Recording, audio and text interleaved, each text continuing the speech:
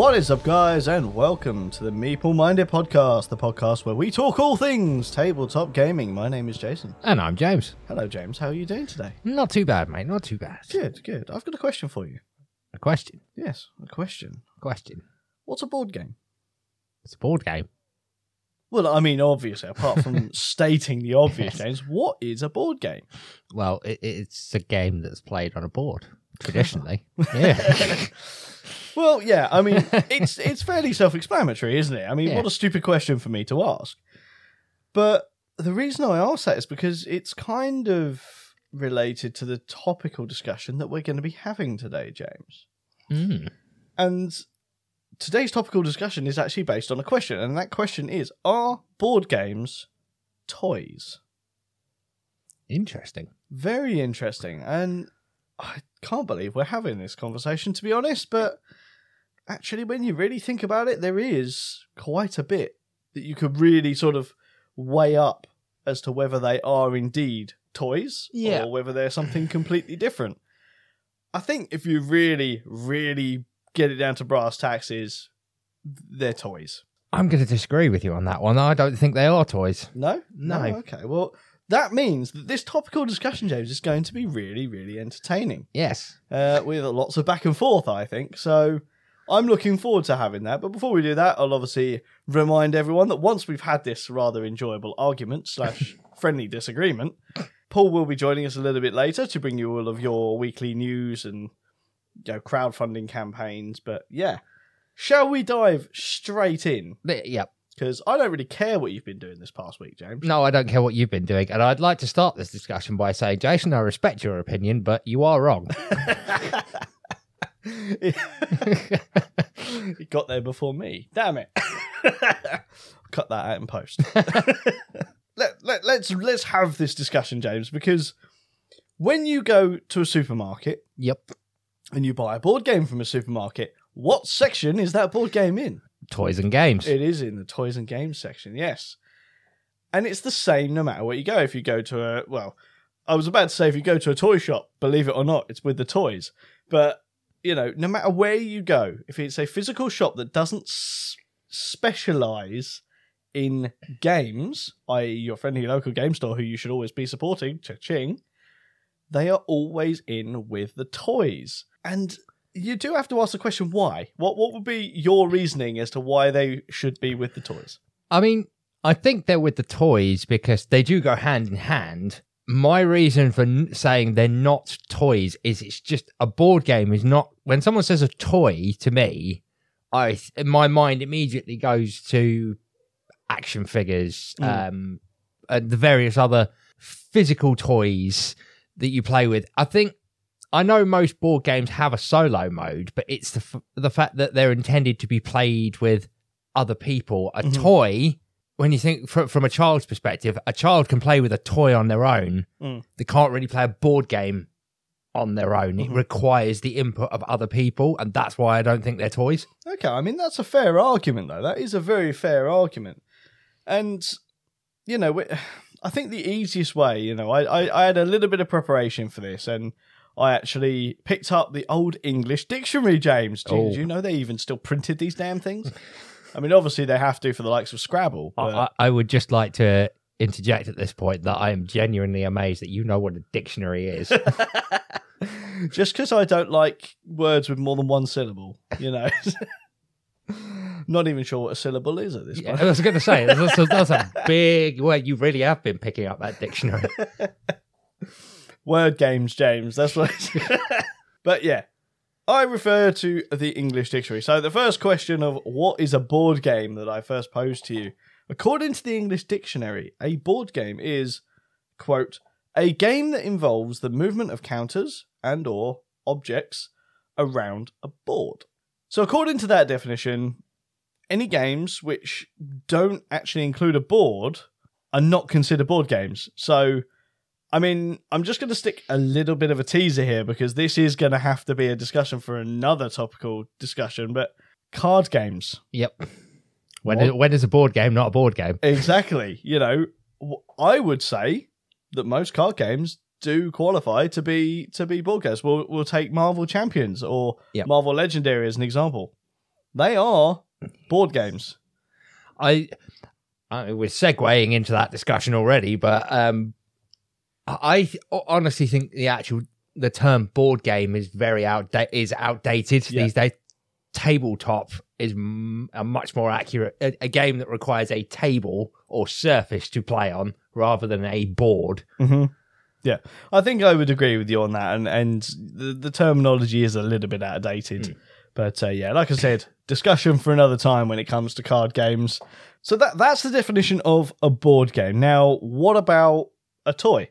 What is the English dictionary's description of a toy? It actually comes in two parts. So the first part is an object for a child to play with, typically a model or miniature replica of something, for example, a toy car. The second part of that is an object, especially a gadget or machine, regarded as providing amusement for an adult. In 1914, the car was still deemed as a rich man's toy. So, what do you think of that, James? Does that change your opinion at all?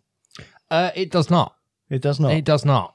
Okay, so what differences do you see in those statements between the board game one, which says a game that involves the movement of counters or other objects around a board? Yep. I would agree with the board game definition. Yep. What defines a board game.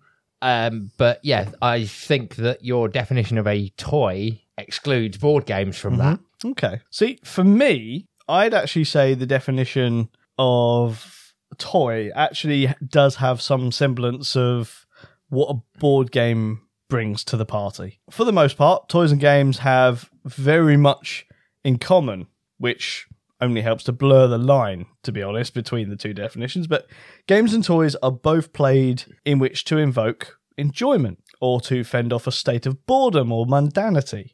So they're very similar in that sense. The only true difference for me between the two definitions is that toys don't have a goal or rules. But as soon as you apply rules and goals to a toy, it can become a game.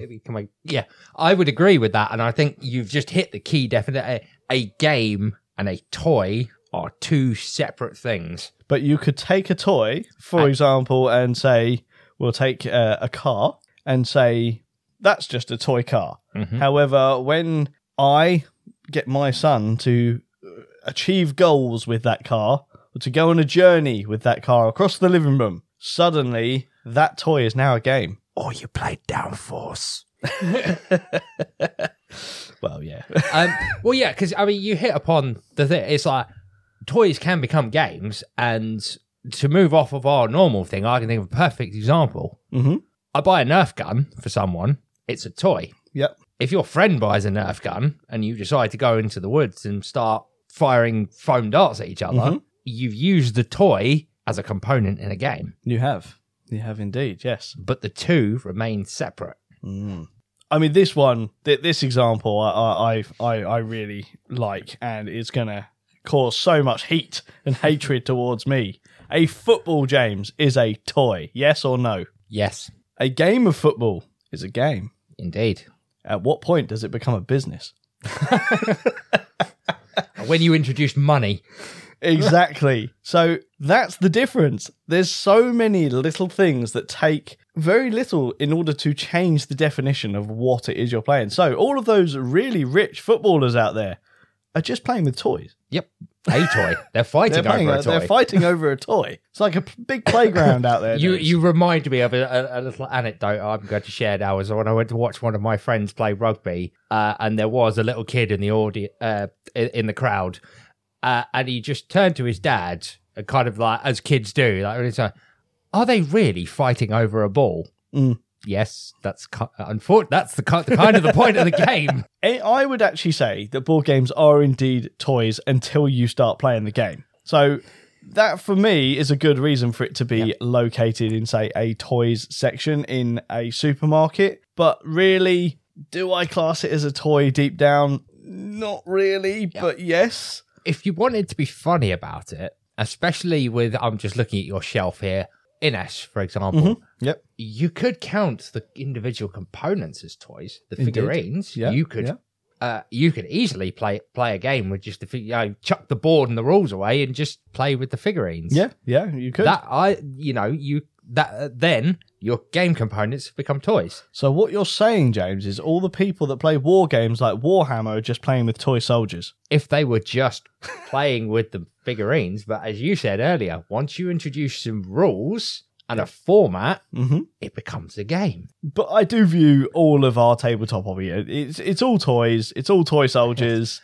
So you're opening up a can of worms, which I inadvertently opened earlier. But it's like, I mean, I think the Warhammer players would argue that they are collectibles, not toys. Yeah. The same as my limited edition Star Wars figurines are not toys. Oh, yes, indeed. But once they come out of the box, James... Don't be foolish. You never take them out of the original packaging. I mean, that's... No. Seriously, I'm not one of those people. They are out of the packaging. Yeah, no, that's fair enough. You know, if you're going to have that argument with someone, you just direct them straight to the old film Toy Soldiers. Yeah. You know, it's not called Action Figures Go to War. It's called Toy Soldiers. I mean, I get the whole... If it's in the original packaging, it's worth money. But it's like, if I wanted to look at limited edition collectible figurines in a box, I wouldn't buy the damn thing. I'd just go walk in the store every day. And I've saved myself some money. Exactly. So, I mean, what other comments would you have on this subject, James? Like, if someone came up to you after you said, "Oh, I went out to the comic shop last night and played at the board game night," and they tell us, "Oh, what are you doing? Play with toys." What would be your argument to that person? I would direct them to this very podcast and this very episode and say, this is why you are wrong. Suck up, James. Suck up. There is an argument to be had, I think, on both sides. There is, as you said earlier, there is a lot of crossover and blurring of the lines, but I do think a game and a toy are something fundamentally different. Mm-hmm. Yeah, I mean, the definitions within the English dictionary, they are very similar. They do, as I said, they do share some semblance, across all the platforms. But like we said, toys are toys until you introduce rules or an objective or a mission, whatever it be, at which point it becomes a game. You know, going back to the football thing, when you start introducing money, that then goes from a game to a business. You know, there is very, very little in that grey line between all of these definitions. Yep. And no matter what anyone says, you are right. You know, if you think board games are toys, you're right. If you think board games are a completely separate thing and that board games are board games in their own category, you're also right. War games, you're right. Everyone in this instance is right in one way or another. Yep. There are some games that I think, you sort of think back to the mass-produced games that you see in the likes of what was Toys R Us or Smith's Toys and that stuff like that, where you see things like Mousetrap. Yep. You know, where there's just mounds of like plastic stuff that are, it is a board game technically, but it's more like I suppose it's more like a pinball machine in my mind, but something like that doesn't help the situation. Yeah, because it very much blurs the line between what is a toy. Mousetrap's a good example, actually, because I would argue that Mousetrap falls into that very definition. You said that along with the car. It's that intricate when you think about it. It is a mechanical device. Mm-hmm. Yeah. But it's also a board game. Yeah. And a toy. Yep. You know, where does this fall? What kind of worms have we opened here, James? Big boys' toys, James. Cars. Both you and me have had a history with liking certain cars and stuff like that. Yep. And self-proclaimed, we big boys and their toys. Mm-hmm. You know, where do you think that came from? Is it just the fact of, it's just grown-ups acting like kids over cars? I mean, it is. The definition, I think, of that also blurs the line. It's like lots of people own cars, lots of people own nice cars. Mm-hmm. It becomes an almost adult toy when you start working on it yourself or modifying it and things like that. I wouldn't class it as a big boy's toy, even just driving it. If you take it to a mechanic or somebody else looks after the thing, it's not. I wouldn't really class it. It's the people who like to take them apart, refurbish classic cars, that kind of thing. That's when it becomes an adult's toy. Yeah, no, that's fair. That's fair. I think, really, for me, my final thoughts on this is I do still deem board games as toys, but the honest thing here is, so what? Yeah. What does it matter? If they're toys, then guess what? I'm sat in front of 100 odd toys. I think it's the connotations that spring to mind when you say toy, Mhm. because you immediately think childish. Yes. That's, I think, why people don't like it. It doesn't bother me. I know it doesn't bother you. Yeah, right. If you want to call it a toy, it's a toy. Yeah. You know, there's a meme that springs to mind that is so true. It's like, as we grow up, we never grow out of toys. They just get bigger and more expensive. Yeah. This is You know, very true. and it's a picture of a toddler, a teenager, and an adult. And like you said, toddler's got his little bike with the stabilizers on it. Yep. The teenager has a BMX or Yeah. a mountain bike, and the dad's working on his car. Yeah. It's like you never grow out of them. They just get bigger and more expensive. Exactly. So yeah, deep down, James's opinions on it is no, they are something completely different. Mine is, they probably are toys, but you know, so what?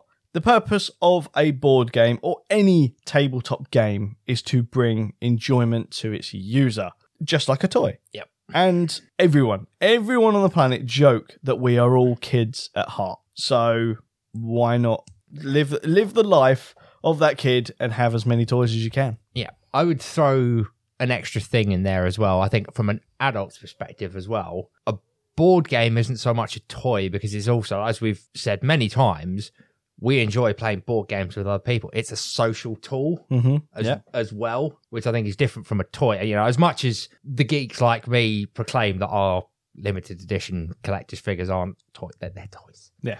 They are toys. We just don't play with them. But yeah, they're designed to be toys. Whereas a board game is a very social thing to me, which I think takes it out of the toy category. Yeah. No, I think I do agree. I think... And that's not to say anyone that plays solo games that you're No. playing with toys, not that in any way. But for me, I would agree. You know, games are something you do sociably, whereas, you know, all right, when you're kids, you do play with toys sociably. But at the point that we're talking that kids are playing together with the same sort of toys, they've probably created some kind of, you know, imaginary world. Yeah. At which point they've created a game. Yeah. They have created their own game. Just because the rules aren't written down or spoken, the game has been created, and therefore those toys have suddenly become a game. And yeah, that is pretty much all we're gonna be able to really say on this topical thing, is that it's a rather sort of, we're never actually gonna have this argument one way or the other. No.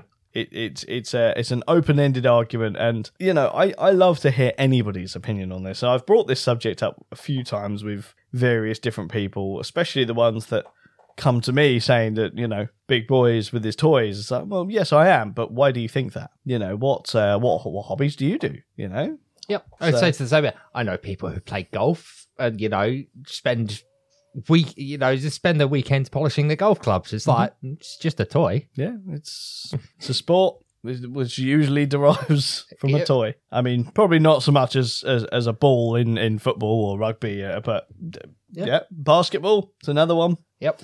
You know, it's all derivative of an original toy idea. And it comes back to my original point. Oh, and your original point is like the individual component is a toy, but once you apply the rules and an objective, it becomes a game. Yeah. There's nothing wrong with going to a superstore to buy, to even look at the board games or even buy a board game there. It's going to be in the toy section, but again, there's nothing wrong with that. It is probably the most suited place for it to be within that kind of shop environment. Yeah. Now, I will say that, you know, a lot of people don't like the childish association that board games have with the general public, but for me, I just don't care. If anything, I actually feel really sorry for those that are missing out just because they view it as a childish thing. So, you know, if you're one of those people that, I don't know why you would be listening to this particular podcast, but if you are one of those people that doesn't get into board gaming, for example,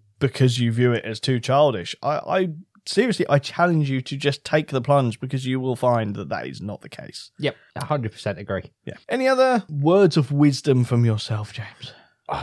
No, I think I'm wisdomed out. Not a very long episode today, because this isn't a huge argument that we can really have. I mean, we do disagree, but we also agree. Yeah, but I think this is the first topical discussion where we've actually, at the beginning, gone, nope. Yeah, no, you're wrong. And you're still wrong, James. No. Never. I refuse to admit defeat. So this is one, I think, James, we are going to have to hand it over to the people to decide whether you are right or whether I am right. So, over to you guys. Let us know whether you view board games as toys. I have a feeling, given the general sort of listeners of this podcast, that I'm going to lose this argument. However, do think about the things that I've said. Obviously, do take into account those definitions from the English dictionary to prove that I am exactly right and that James is indeed wrong. Let us know on any of our social media platforms. Links to all of those and our Discord will be in the podcast description. Last chance to say anything, James? Well, you are wrong. I'm never wrong. Time to hand over to the man in the news shed for this week's crowdfunding and gaming news. So over to you, Paul.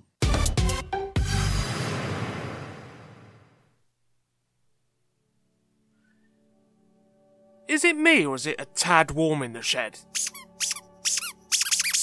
Well, okay, you say cozy, but I say hot. Yeah, but I've got a bit more padding than you. What are you laughing at, you cheeky sod? Yeah, I said padding. Well, I can't really strip off any further, can I? I'm already down to my pants. If you must, I suppose the fire is dying down a little bit. Yeah, it was a good spot by me at the charity shop, wasn't it? I know, 27 copies of Monopoly for a £5. That's cheaper than firewood. Okay, so what version are you putting on now? Monopoly bass fishing? They really are clutching at straws for Monopoly versions now, aren't they? I mean, make some new games and stop rehashing the same boring rubbish. Right, throw that on and I'll get this news read out. Board games, based on sporting events, don't usually feature heavily in people's collections. I suppose the mechanics involved in fast-moving sports don't translate well to the turns involved in board gaming. Well, that hasn't stopped the US publisher Pandasaurus Games releasing 2 games this year, which includes the first, already doing well over on Kickstarter right now. Skate Summer is a 2 to 5 player game being released in 2 editions.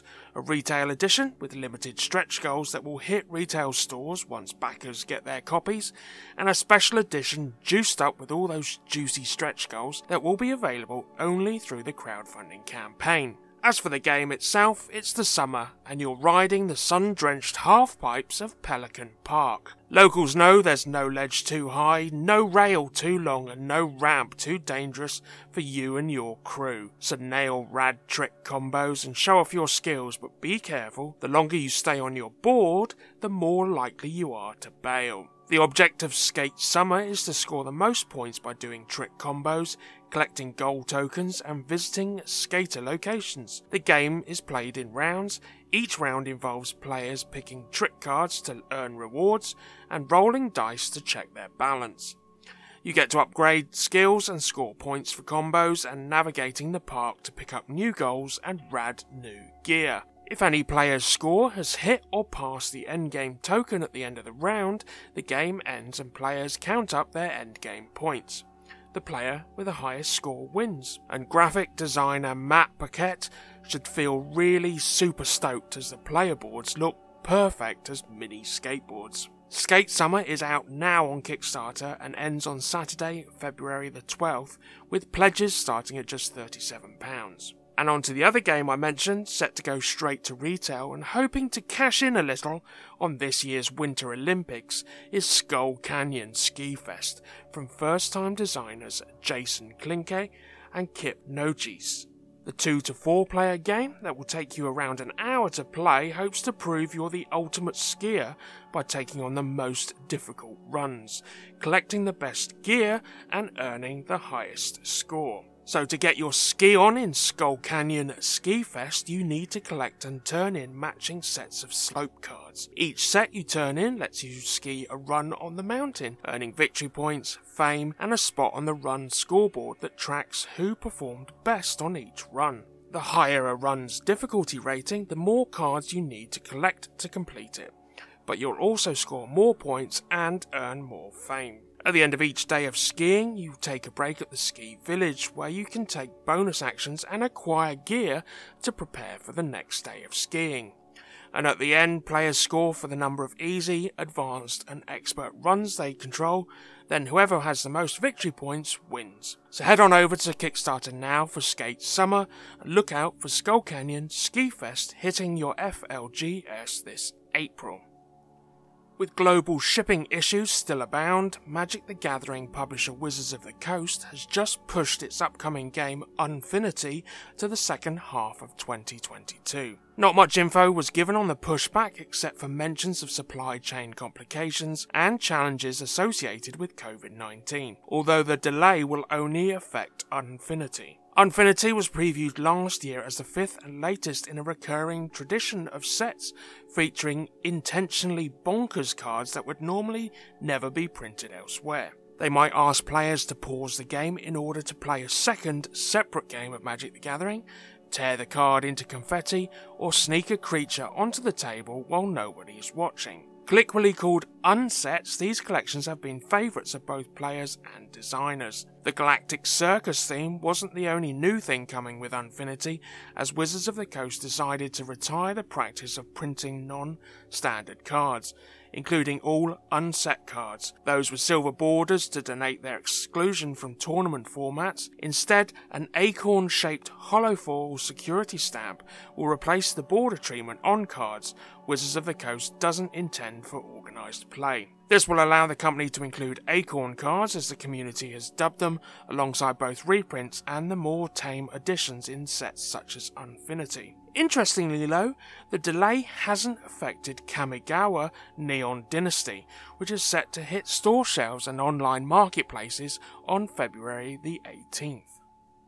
Well, it's all well and good seeing Magic the Gathering, Pokemon and the recently released new Digimon TCG on tables, but remember there's others out there too.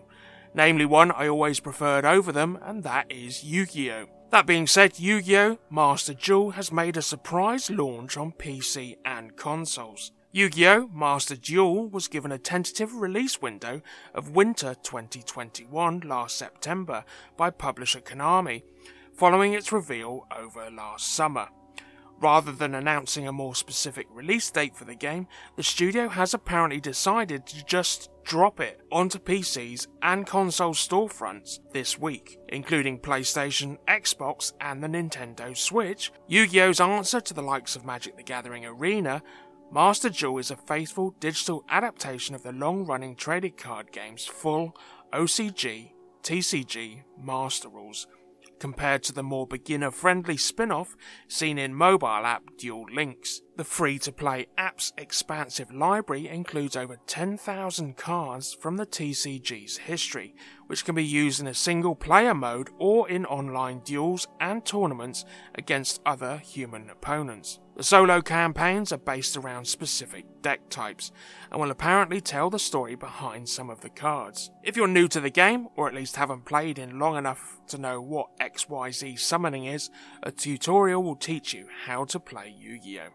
But it's no surprise to anyone who's played a free-to-play digital card game before, the app includes the ability to buy new packs of cards using virtual currency. Although unwanted cards can also be broken down and crafted into new ones, some cards will be unlocked by participating in tournaments and other events, along with virtual accessories such as playmats, card sleeves, and companions to dress up your digital tabletop. As you'd expect, players can use these cards to create custom decks to pit against rival duelists. If creating a whole deck from scratch is a tad intimidating, there's an included database of decks lists to help you out. Yu-Gi-Oh! Master Duel is out now on PS4, PS5, Xbox Series X and S, Xbox One and Nintendo Switch, with cross-platform play and saving, so you can play and hop between multiple systems at your leisure. A further release is planned for iOS and Android, and Konami saying details of the mobile app will be released soon. And since its surprise release, Yu-Gi-Oh! Master Duel has seen its number of concurrent players on Steam overtake PC Star Wars, Grand Theft Auto 5 and Apex Legends, with a current peak of over 169,000 players according to Steam's own stats. The impressive number was enough to rocket the digital card game temporarily into third place in the rankings, behind regular chart toppers Counter-Strike Global Offensive and Dota 2, before settling into its current fourth place at the time of recording. And we're heading on over to crowdfunding now. All three of these are available on Kickstarter at the moment. First up is Marvel Zombies, a zombie-side game by CMON.